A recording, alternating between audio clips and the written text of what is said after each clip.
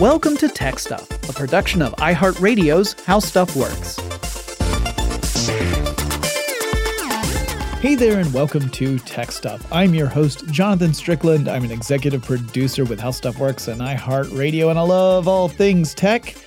And a couple of years ago, I did a pair of episodes about How Stuff Works and how I and several of my coworkers transitioned from being on the editorial staff of a website to becoming podcasters and producers in a podcast network. And I got a request from Chad Ingalls on Twitter to follow up that story because a couple years have gone by and some other stuff has happened. And besides, while I talked mostly about the experience of writing and recording at the company, I didn't really go into as much of the background of the company itself as I could have. So rather than just do a follow-up, I'm kind of doing a big picture journey of how stuff works up to today. But there's going to be a lot of high-level stuff because there's no point in getting down and dirty with every single era of how stuff works. So here's an episode about what's been going on over the last several years. Now, to give the quick rundown, Marshall Brain, and yes, that is his real name, founded the How Stuff Works website back in the late 1990s, though it wasn't an honest-to-goodness business just yet. Marshall Brain had taught computer science at North Carolina State University prior to working on the website, and he wanted to create a website that could give clear, concise explanations for different subjects. Essentially, it would grow into this effort to demystify the universe one topic at a time, and it would include articles and illustrations to really break down, well, how stuff works.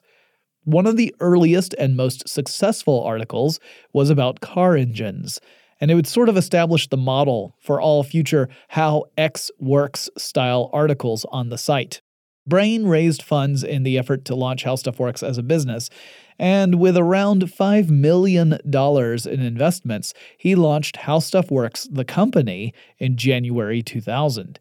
He was able to secure investments to get things in motion, and by 2001, the company had grown to nearly 40 employees. And the goal was still the same. It was to create engaging, easy-to-understand articles explaining the universe one topic at a time.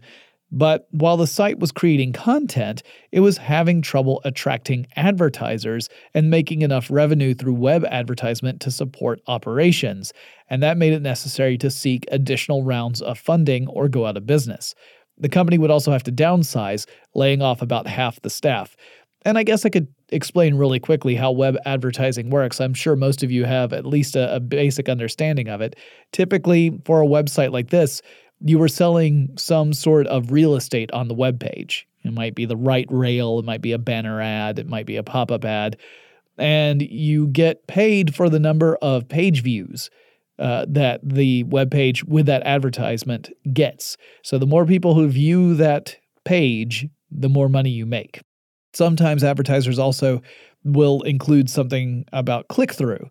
So instead of the number of page views, it's how many people actually clicked on the ad to go to whatever the ad was leading. So in those cases, you have to hope for a viewer action or a visitor action rather than just viewing the page. So that was essentially the basis for all web revenue for a very long time. It's changed a little bit, although web advertising still plays an incredibly important part in generating money for sites that are on the web, like news sites and things like that. So Marshall Brain had initially served as the CEO of this company, but he stepped aside for Marco Fregenal, a co-founder of the company, to take over, and he would leave in 2001, Marco that is. And Dean Jordan, who had served as the president for the Carolina Hurricanes, the sports team, became the new CEO of the company. Jordan arranged to have a private company called the Convex Group purchase How Stuff Works before he departed and was replaced by a guy named Joe Kisak. Now, the purchase price for How Stuff Works was reported to be a bit more than $1 million, according to the Business Journal. Investors in the company were assigned promissory notes that they had the potential to pay off big time if the Convex Group were to sell How Stuff Works to a different company. More on that in just a little bit. So How Stuff Works had been based in Cary, North Carolina, which is just outside Raleigh.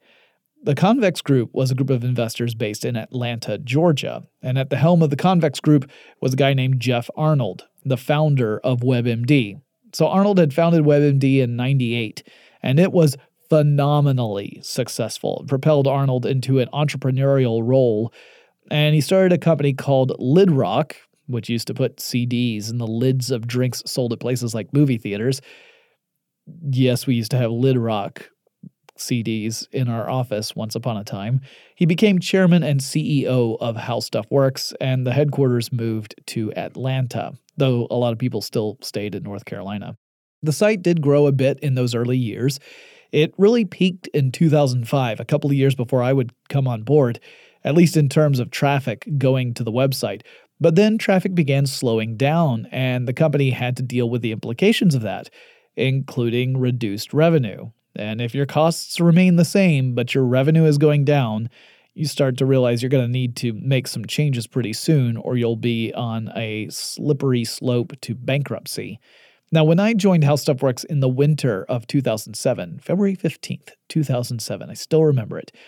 At that point, it was still under the umbrella of the Convex Group. Jeff Arnold maintained an office in our headquarters. It was a really big office, pretty swanky, actually. We would eventually turn that office into a break area that nobody on the editorial side ever really used. It was really nice, had ping pong table and other stuff in it, and or actually it was a foosball table and some other stuff in it, and none of us in editorial ever felt like we had the time to go over there. But the sales team liked it, and the marketing team liked it, but that's beside the point. Anyway, a few of my current coworkers, people who still work day to day with me, were actually around back then. They either had been working there for a little while or they joined shortly after I did, and they also got to experience what life was like under the Convex era. And when I started, my job was pretty straightforward. I would receive an article assignment, and I had a week to write the article and then a week to revise the article based on any editorial responses. And I'd have another article to write as I was revising the previous one. So I'd be working on one article and finishing up another one each week. So I'd research art for the articles as well. I would either request illustrations from some in-house talent that we had at the company, or I would select images on the web and then try to reach out to get permission from the rights holders to get permission to use the photos on the site. This was in the old Wild West web days, when even taking that step was seen as being pretty conservative. There were a lot of people who were just grabbing images and posting them online without any effort to track down whoever owned the rights to that image. Now these days, HowStuffWorks purchases licenses from various stock photo libraries to make sure that any images used on the site are done so with no possible ownership problems. Because one thing that can happen, and it has happened to lots of websites out there, is that they will post an image that they don't have the rights to, and then someone with the rights will end up making a big fuss about it. Legitimately so. I mean, it's the rights to their intellectual property. And then typically that sort of stuff can end up going to court. Usually it's settled out of court. But that's a problem no one wants to have, because at the very least it will probably mean taking the art down for an article and needing to replace it with something else. At the most, it's going to mean a big payout that you're going to have to make to somebody when you could have avoided that just by going through something like the stock photo route. Now, every week I would join my fellow writers. There were really only two other writers back in those days. Tracy Wilson of Stuff You Missed in History Class was one of them. She was the senior writer on staff. Then there was me, and then we had another writer who wrote what we called Question of the Day articles. Those were much shorter articles that tried to answer a simple question each day. And then the editors also would meet there, along with the interim head of editorial at the time, and we would talk about article ideas. We would have a pitch session. We'd have a conversation about which ones we thought were interesting, and then eventually the assignments would be based off of those discussions and then would go out to the various writers. Generally, before writing an article, the writer would create a list of questions that he or she expected the article to be able to answer. So you'd say, all right, you've got how washing machines work. Here are the questions I think this article needs to answer. So it might be, who invented the washing machine? How old is the washing machine? How does a washing machine clean clothes? Like, these would all be the basic questions that you think an article should answer. And you would share that with the other members of the editorial team, and they could add more questions so that you made sure that you had a good fleshed out article that addressed all the questions it should. Otherwise, you might overlook something. And it could be something simple. It could be something fundamental. In a lot of cases, the questions that would get added, either mostly by Tracy or myself, would be about physics and science. So not just how something works, but why does it work that way? What makes it possible? Though we were often the sticks in the mud that would add those questions, saying, well, it's not just enough for you to say it does this thing. We really do need to know how it does it. Anyway, it gave people the chance to create a framework for their articles as well, kind of thinking out what structure their article should take. And we called this the initial approach. Then the writer would start pulling research, both online and offline, and get an understanding needed to write the article in question. The writing staff took up a relatively small amount of the space we had on the 15th floor of an office building, the building we were in at the time. This office was in a part of Atlanta called Buckhead that has lots of shopping and restaurants. Buckhead mostly caters to a slightly higher-end crowd, kind of the upper middle class, maybe lower upper class kind of crowd. And it was also in close proximity to Mr. Arnold's home. I'm sure that was coincidental. The rest of our floor was taken up with web developers who were building out and supporting the features that made our site work. Very important, obviously. There's no website without them, and they were great. They were fantastic. And then we also had our sales and marketing teams in charge of making deals for web advertising, and then, a few others as well. Now, starting shortly after I joined, the company began to make a more concerted effort to build out the editorial staff. Like I said, when I started, Tracy and I were really the only full-time staff writers. A couple of years before I came to HowStuffWorks, the staff had been quite a bit larger. In fact, they were even working on really fun ideas that were grouped under the title Stuffo. These were articles that were more kind of hypothetical in nature and a little more lighthearted. Things like who would win in a fight, Superman or a Jedi, that kind of stuff. Like things that you wouldn't typically find on a HowStuffWorks webpage. But that staff was long gone by the time I joined, and so was Stuffo, for that matter. So there had been departures and layoffs in the editorial department before my arrival, and it brought it down to that small size of just Tracy and I being the full-time staff writers. We also had a few freelance writers who would contribute articles occasionally, and we had the Stuff of the Day, or the Question of the Day writer as well. Now, then we had a guy named Connell Byrne who joined our team to head up the editorial department. We began adding more people to the editorial staff. People like Josh Clark and Chuck Bryant, they joined on. And behind the scenes, a big deal was slowly coalescing, though most of us working on articles only got hints that something was going on at the time. I'm sure there were other people on the editorial staff who knew much more than I did at the time. I tend to be pretty far behind on those sort of things. I'm not the most observant of people, I think, when it comes to corporate culture. But yes, there was a big, big thing going on. And that big thing was a deal between the Convex Group and Discovery Communications. That's the company that owns the Discovery Channel, the Science Channel, TLC, and more. Discovery, as it turned out, was struggling to create a digital footprint. The company was doing really well in cable, but companies are measured in growth year over year, typically. And Discovery was starting to run out of places to grow into, particularly in North America. It had pretty much reached saturation in the United States, and it was hard to grow in a place where most of the cable subscribing population already has access to your channels. The future appeared to be online anyway, so there was a strong incentive to invest in growing the company's internet presence. Discovery hadn't had a whole lot of success in that regard, despite being a big media company. And that led to the deal in which the Convex Group would sell HowStuffWorks to Discovery Communications for the princely sum of $250 million.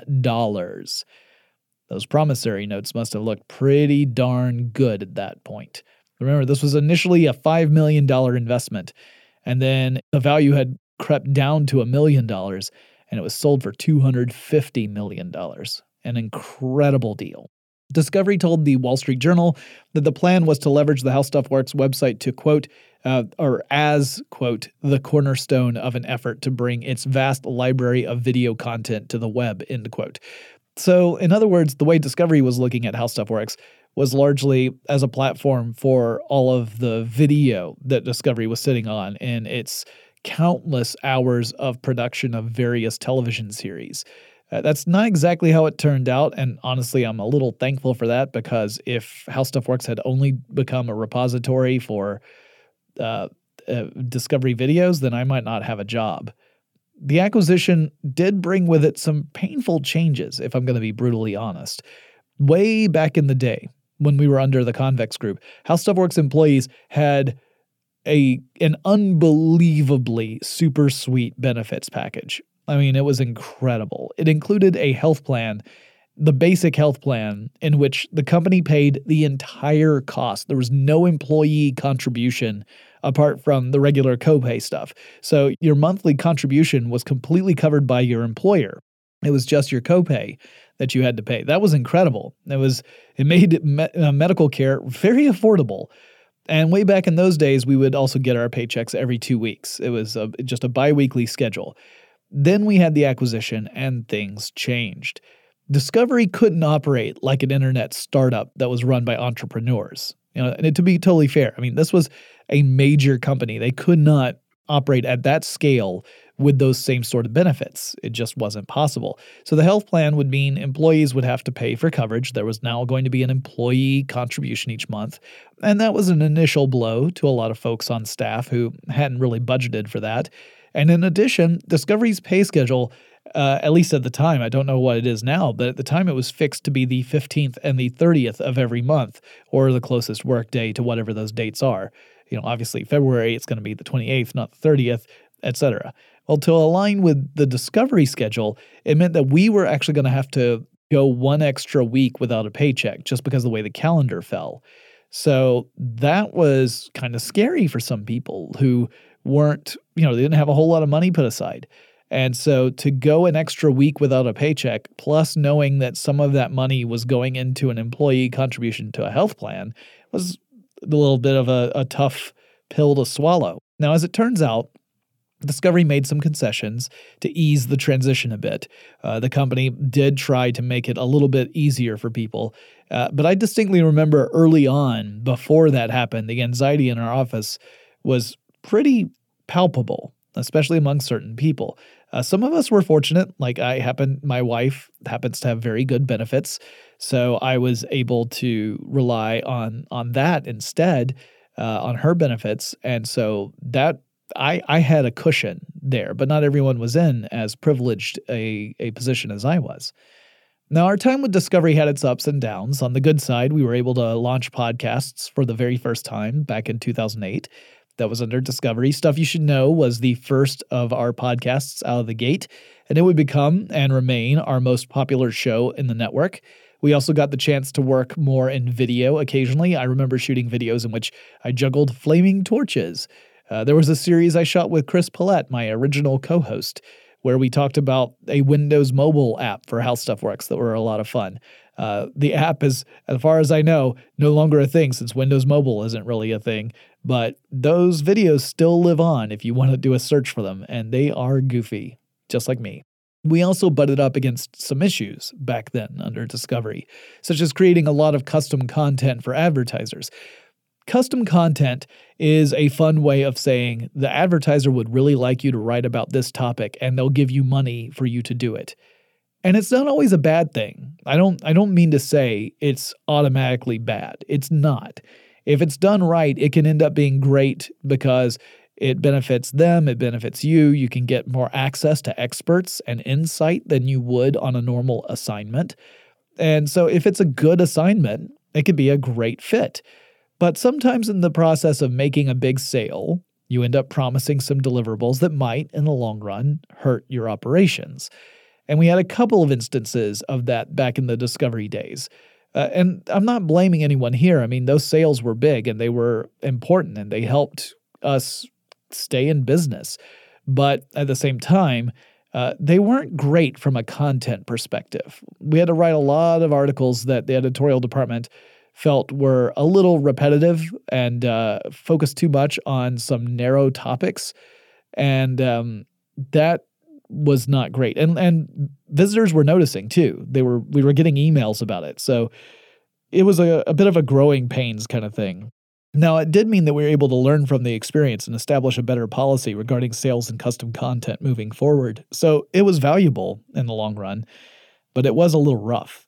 All right, I got a lot more to say. But first, since we're speaking of paying the bills, let's take a quick break.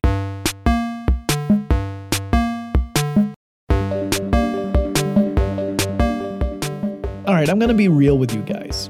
One other thing that happened during the discovery years that was a bit tough on some of us was that there were more than a few rounds of layoffs in our time with Discovery. The HowStuffWorks team was rolled into the overall Discovery digital team, and Discovery was struggling a bit, creating and working a holistic approach to the digital platforms. It had a lot of them, and it wasn't really sure about what to do with all of them. We never really felt like we were part of a cohesive online strategy. And at one point, I realized that the editorial department had been reduced to the point that almost every single person who was still on staff also happened to have a podcast. The writers and editors who weren't on podcasts, most of them weren't on staff anymore unless they were at the most senior level of editor. And I don't think there was anything personal about these decisions, but it was a tough thing to see, and it also kind of painted a picture that podcasting might be the future for the company, but in a way that nobody wanted to see. I had a lot of good coworkers who were let go, and frankly, I miss them. They were great to work with. Anyway, we just kept plugging away. The podcasts were growing, but rarely were we running any advertising on them, so they still weren't really a revenue generator. And for a while, we were doing really well in search traffic. People would search topics on Google, and frequently our page would pop up in the first few results. And that's great, but it's also a double-edged sword because search algorithms can change, and what works well for you one day might not end up working so well the next day. And that's what happened a couple of times. Google would tweak the search algorithm, and sometimes we wouldn't show up in the top results, even if we had an article on that topic. And this illustrates an important point anyone running an internet business should keep in mind. Search engine optimization, or SEO, is important. It's often how people will end up finding your stuff. But relying heavily on search results means always having to play catch-up to the search engines in question, which, let's be honest, it's really Google that we're talking about here. So when Google changes, you have to change too, or else you'll see a drop in traffic. And this means your platform is dependent upon something outside of your own control. It's important to try and mitigate that by either using multiple platforms or establishing your own platform as a must-visit place. And that was always the goal, but it's easier said than done. We kept writing articles, and we kept recording podcasts. I kept going to CES every year. Our office in Buckhead got smaller. At one point, we occupied the 15th floor of an office building. Then we reduced down to about half of that floor, with the other half being leased out to another company. Then we moved down to the 11th floor, and we took up even less space. As an editorial staff, we went from having cubicles to workstations with little dividers between them, and now we don't even have the dividers. It was a series of changes that were difficult to get used to. We also would have to record podcasts in a corner office in those 11th floor days, and that corner office was above Peachtree Street, which is a major road in Atlanta. And so you could hear a lot of traffic noises. You could occasionally hear a whistle because we had Baton Bob, who is a local character here in Atlanta, who would march up and down Peachtree, blowing a whistle. The ambassador of smiles is fantastic to see on the street, but not necessarily someone you want to have whistling on your podcast every week. Also, we would occasionally get protesters outside the building, not for HowStuffWorks. They were protesting a different business that had its headquarters in the same building we were in. but you can still hear them occasionally. So if you listen to episodes from around 2013 or 2014, you might hear some of that noise. Also around that time, in 2013, I got to start a series called Forward Thinking. Initially, it was solely a video series that looked at ways science and technology could make a positive impact on the future. And eventually, we launched a companion podcast, also called Forward Thinking, which I co-hosted with Lauren Vogelbaum and Joe McCormick. In addition to Forward Thinking, we were also shooting videos for series like Brain Stuff. Our video production really was beginning to ramp up. In fact, before we moved down to the 11th floor, we had the Eternal Meeting series of videos that Connell Byrne, he actually went into a conference room. All of us kind of gathered around it. And for about 45 minutes, he gave us a bogus meeting using lots of business speak that really meant nothing, but was amazing.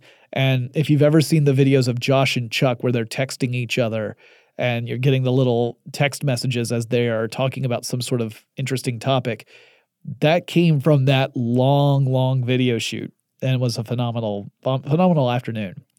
In the spring of 2014, our time with Discovery Communications would come to an end. We were sold off to another company called Blucora, Blucora.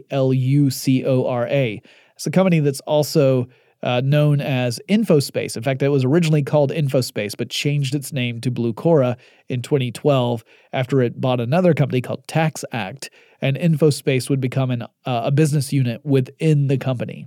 InfoSpace is the search company that has its own pretty checkered past that I'm not going to go into here because it doesn't really play into our episode about How Stuff Works. But How Stuff Works was sold off for $45 million. That represented an 82% loss for Discovery Communications. Remember, they spent $250 million 7 years earlier to buy it. Now, all this is public knowledge, by the way. It's not like I'm divulging secrets. It was a pretty rough time for some of us working at the company, or at the very least it was for me. I can't speak for everyone else, because we had gone from being part of a $250 million deal to 7 years later being sold off for $45 million, which hurt. We weren't really sure where we would fit in with Blucora. The company was known for not just InfoSpace, but also for TaxAct, financial services, and Blucora had purchased that back in 2012. We assumed that our role would be to keep creating articles and podcasts, and for the most part, we operated in Atlanta just as we had before, and we were still in Buckhead at that time. But then in 2015, our office would move to its current location in Ponce City Market, in a part of Atlanta known as the Old Fourth Ward, much closer to where I live, which is nice for me. I can now walk to work at about the same amount of time it took me to take public transportation to our old office. I'm not really saving time, but I'm getting a lot more exercise. Ponce City Market used to be an old distribution center and storefront for Sears, and it's huge with 2,100,000 square feet of space. When we moved in, the building was mostly under construction, and today you can walk around the first 2 floors of the market and visit all these different shops and restaurants. It's really cool, but when we moved in, all of that was just bare concrete. In fact, it was a hard hat area, and we had a very narrow pathway we could take from the door to the bank of elevators we could use to get up to the floor that has our office on it. And I only mention this because if you listen to podcast episodes from around the summer of 2015, you might occasionally hear the telltale sounds of construction noises as the building was being prepared for new stores and residents during that time. We were producing a lot more video content during this time of our history as well. Not only were we still doing Brain Stuff and Forward Thinking, now we were also producing videos for How Stuff Works Now, which was a more news-oriented series.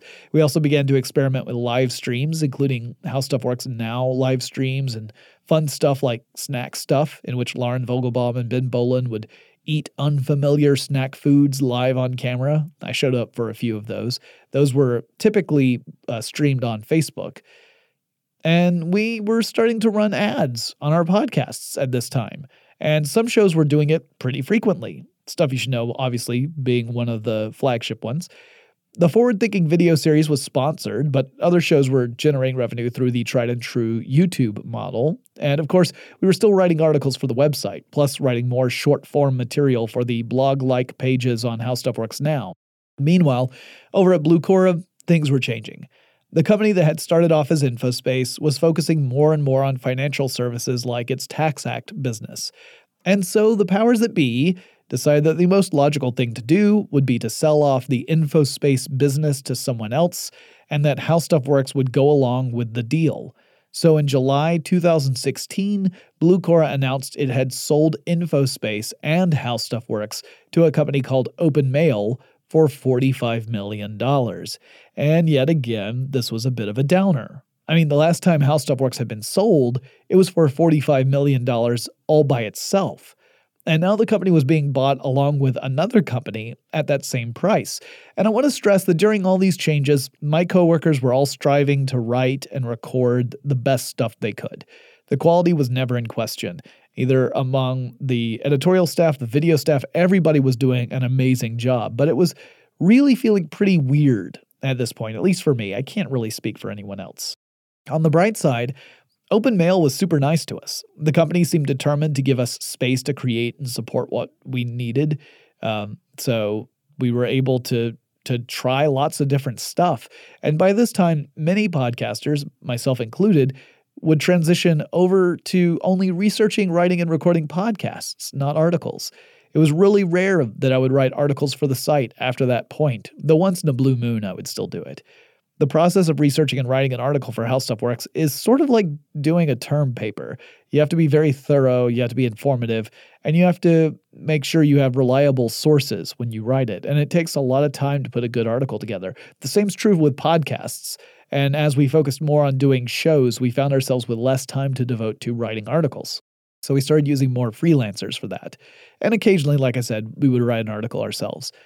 OpenMail would change its name to System 1, but that was a tiny change compared to what was going to happen next. In August 2017, the company announced it was going to spin off the podcasting part of HowStuffWorks as its own independent company, which became known as Stuff Media. The website part of the business, however, would remain with System 1. And so our office was now made up of people working for two different companies, though there was still a ton of cross-pollination. And it's a weird thing for me to think about at this point because, I started with HowStuffWorks. I started with that company in 2007. I had started as a staff writer. I worked my way up to senior writer and then became a podcaster. But at that point, and by that point I mean 2017, I was part of something else. Stuff Media was a slightly different company, though we continued to inhabit the same office space for the time being anyway. But it was clear things were changing. It was also clear that we'd start ramping up working on new shows before long, though at first we were really focused on just making sure we could foster the shows we had already been recording and give them the love and attention they needed. The spinoff of Stuff Media included a $15 million investment from a company called The Rain Group. Connell Byrne, who had led HowStuffWorks for years before transitioning to Discovery Communications, returned to serve as president of the new media company. He's the guy responsible for getting us into podcasts, by the way. The hosts and producers owe a lot to him for getting the ball rolling, particularly since we went for years without having a way to actually generate revenue from the shows. I think a lot of leaders would have ditched the podcasts in favor of focusing on more short-term goals. In fact, I know that's the case because I've seen it happen at other places. But we were able to keep things moving long enough for podcasting to become a viable industry in its own right. By this time, we spun off from System 1. We were ranked as the second largest podcast publisher behind NPR in terms of streams and downloads. But I'm not done with our story just yet.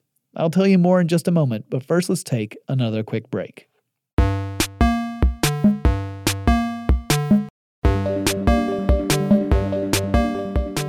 The months went by, and we continued producing podcasts. The website side continued doing their thing. And then in September 2018, it was announced that iHeartMedia, the audio company formerly known as Clear Channel, was acquiring Stuff Media for the reported princely sum of $55 million. By this stage, the Stuff Media network consisted of about 25 shows.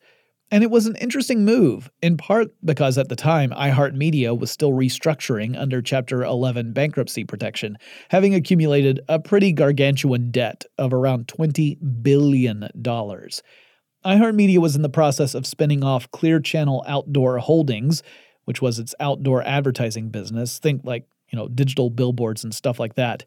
That process became complete in May 2019. The acquisition received approval even as iHeartMedia continued to restructure its debt. As for the company itself, it is the largest owner of radio stations in the United States. It owns more than 850 stations. The company also produces and distributes many podcasts. The Stuff Media Podcast Network was seen as a way to develop that further. And boy howdy, have we been producing a lot of new shows since then. We've launched numerous podcasts leading up to and following the move to iHeartMedia. Now, you still have the flagship Stuff shows, like Stuff You Should Know, Stuff You Missed in History Class, Brain Stuff, Stuff Mom Never Told You, Stuff They Don't Want You to Know, and of course, Tech Stuff. I've heard rumors that at least one former Stuff show may be on its way back very soon, but I'll share more about that once it happens. Just wanted to seed a little excitement out there that something is coming down the pipeline. Now, in addition to the Stuff shows, we have tons of other shows that we're producing. Some of them are produced in-house here in Atlanta, like Chuck Bryant's show Movie Crush, in which he sits down with various interesting people, talks to them about their favorite film as sort of a launching point for a conversation.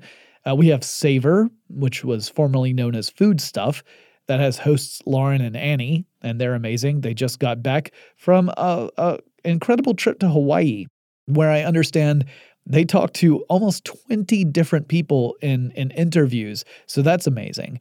We have the Monster series. That's a collaboration with Tenderfoot Studios, and it focuses on serial killers. The first season was about the Atlanta child murders of the early 1980s. The second season was about the Zodiac Killer. We have Committed, a show about relationships that has some truly remarkable stories in it. Oh, and I do a show called The Brink with my friend Ariel Caston, where we talk about make or break moments in business, and there are several others. And that's just a small sample of the shows we're doing here in Atlanta. We also have tons being produced in New York, DC, Los Angeles, and other places. There's The Daily Zeitgeist, Culture Kings, Cabinet of Curiosities, Ask a Manager, Broken Hearts, Dressed, Ethnically Ambiguous, Happy Face, and more. We've got a ton of shows in development at various stages, and the process is an interesting one, so I guess I'm going to end this episode by kind of going through what we do behind the scenes when we want to develop a podcast. So it all starts with an idea.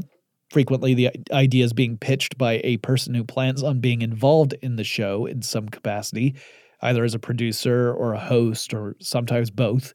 The idea is fleshed out and typically shared with several others in the company to make sure it sounds like a sustainable podcast that's worthy of the time and attention it will need to succeed, because it does take a lot of time. You're talking about dedicating time to record, to edit, publish. So we want to make sure that the ideas sound pretty good before we start committing resources to them. This idea would then enter into the pitch process, and we have our shows organized by what we call verticals. You could think of them sort of like categories, but the categories aren't hard and fast, as some shows overlap different categories, or one vertical might have shows that you might imagine would fit in a different category, but they act as general guidelines. At the head of each vertical, you have an executive producer who's in charge of overseeing the development and deployment of podcasts, as well as someone who remains keyed in on how podcasts are doing. You also have a supervising producer. That's someone who's on the technical side of things and is helping making sure that all this stuff can actually be done. During the pitch process, a show might go through some changes, and some of them can be really dramatic. Some can be relatively minor. Some shows require a lot of production. They might have interviews that require scheduling. It's a whole nightmare. If I were doing an interview-based show, I would probably need a lot of help, because just scheduling that kind of stuff is super tricky. My hat is off to all the people who do incredible interview-based shows on our network. It is an amazing amount of work. But you also have stuff like transitions, you have music, you've got soundscaping, and more. But then you have other types of shows like tech stuff. Those are pretty easy from a production standpoint. Those shows still have some of those elements. Occasionally I might do an interview. We do have music, but there's not a whole lot of bells and whistles attached to a tech stuff episode. Not nearly to the extent of a highly produced show. Highly produced shows can be flashy, they can generate a lot of buzz, and if the show is good, it can easily justify the extra work needed to produce the podcast. But if it's a highly produced show and it's not doing well, it's probably not going to be around for very long, because it also is a very visible drain on resources. So the head of the verticals choose which show pitches are going to move forward in the process, and this can get a bit brutal. You might have a potential slate of a dozen brilliant ideas, but you might only have the capacity to launch, let's say, 2 of them per quarter. On the one hand, it's great to have the luxury of choice between lots of fantastic ideas. On the other, it stinks to have to say, we can't do this show, at least not yet. But there are only so many hours in the day, and we have to be strategic in which shows get the green light. From that point, the showrunners, which might include writers, producers, and hosts, and some people might be wearing multiple hats for a single show, they'll go off and they'll develop the idea further. Typically, they'll record a pilot episode. The purpose of the pilot is to give an idea to the production team about what the finished show is going to be like. And it may or may not ever be published, but it's meant to be sort of a prototype for the podcast itself. And frequently, upon listening to a pilot, executive producers and others might have a few notes. These are typically suggestions for changes to the show, and the notes might include format issues or a question about the voice of the show. It might be questions about who is the intended audience, and do you think this show is speaking to that intended audience? It might just be a note that says, this is great, but it needs to be 20 minutes shorter. I get that note a lot, mostly from Tari. Typically, the showrunners will then take those notes and then make another pass at it before they will start producing episodes in earnest. When it becomes clear that we're going to launch the show, when everything's set, when we said, all right, we know what it is, we know what it sounds like, we're ready to go, we're ready to start producing these, other factors also have to come into play. We have to secure URLs for each show, as well as social media accounts. We have to create logos for the shows. We have to assign a show to a marketing team. The sales team also has to be keyed in to the launch of new shows. We've got to make sure the publishing pipeline from back end to the end user is ready to go. All this has to be done far enough in advance so that when it comes time to publish the trailer, everything's already in place. And typically that's how we start. We record a trailer that explains what the show is about, and we'll frequently plop that trailer into the feeds of other shows on the network, which I'm sure you've heard if you've been subscribed to any of our podcasts for any real length of time. This sort of cross-promotion can be incredibly useful, particularly since we're producing a lot of shows that complement one another. So if you listen to tech stuff and you like it, you're probably going to like Sleepwalkers, which is why we will run a trailer for Sleepwalkers on the Tech Stuff feed. It's not just to promote the show, it's to say, I know you guys like this stuff. This is something else you might really dig. You should check it out. And upon publication, we typically have a couple of episodes ready to download straight away. So instead of just publishing episode 1, we'll have maybe episodes 1 and 2. And that way, listeners can check out more than a single episode right from the start.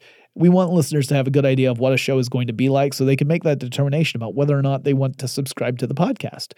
In some cases, they may not. They may say, well, I've listened to 2 and I don't know, it's just not appealing to me. That's totally valid.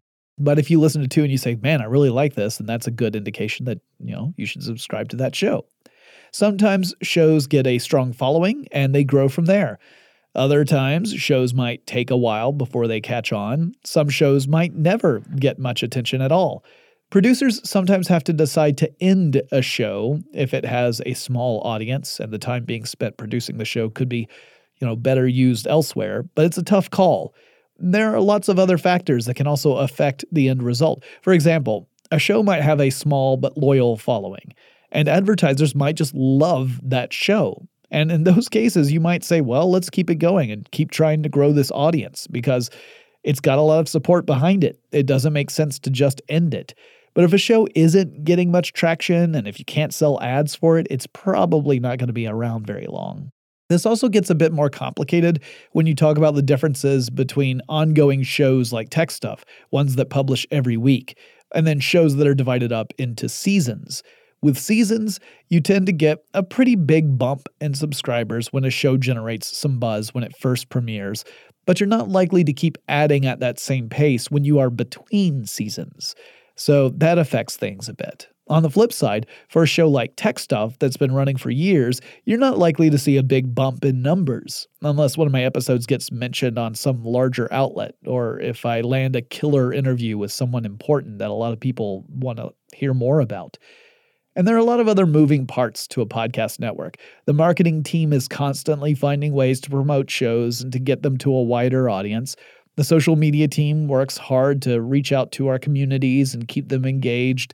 The sales team is responsible for landing all those ad deals that pay the bills and allow us to actually make these shows. And while we're supporting all the shows that are already out there, we're always in the process of making more.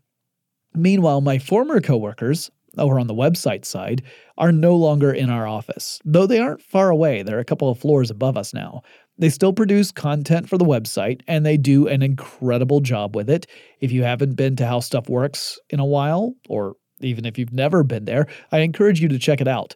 They are producing fantastic articles and videos, and they are genuinely great people, and I miss seeing them every day. I'm very fortunate to have so many cool folks working on the Stuff Media iHeart side. We keep adding new people as we focus on making existing shows better and bringing new shows to you guys. It's an exciting time for us. We've received a lot of love from the iHeart Media side. Now, as I record this, it's nearly on the 11th anniversary of Tech Stuff's launch. I'm actually just past it. So it's pretty amazing that this podcast has been through so many changes. What it really tells me is that you guys are incredible. I have incredible listeners because without you, this show would have gotten the axe a dozen times over. We've had format changes. We've had host changes. We've gone through ownership changes more times than I can count. And you guys have remained constant. And that is the reason why I'm still doing this show. So thank you all for listening. I greatly appreciate it. And that wraps up this episode about How Stuff Works. And how things are going now that we're a podcast network arm of iHeartMedia. I am excited to see where things go from here. It has been a pretty amazing experience so far, one that I think has been more positive than anything else. I've had a lot of opportunities to talk to some really smart people in the mass communications world. And it's nice to get some validation that some of the things I've been doing have been right all along, and it's great to get guidance on how I can do other stuff better. So I consider that a positive experience overall. If you guys have any suggestions for future episodes of Tech Stuff, send me an email. The address is techstuff@howstuffworks.com, or you can drop me a line on social media. Just go on over to techstuffpodcast.com. That has links to the social media presence, as well as an archive of all of our past episodes and more information about yours truly, if for some reason you gotta know more. Plus, there's a link to our online store where every purchase you make goes to help the show, and we greatly appreciate it. And I'll talk to you again really soon.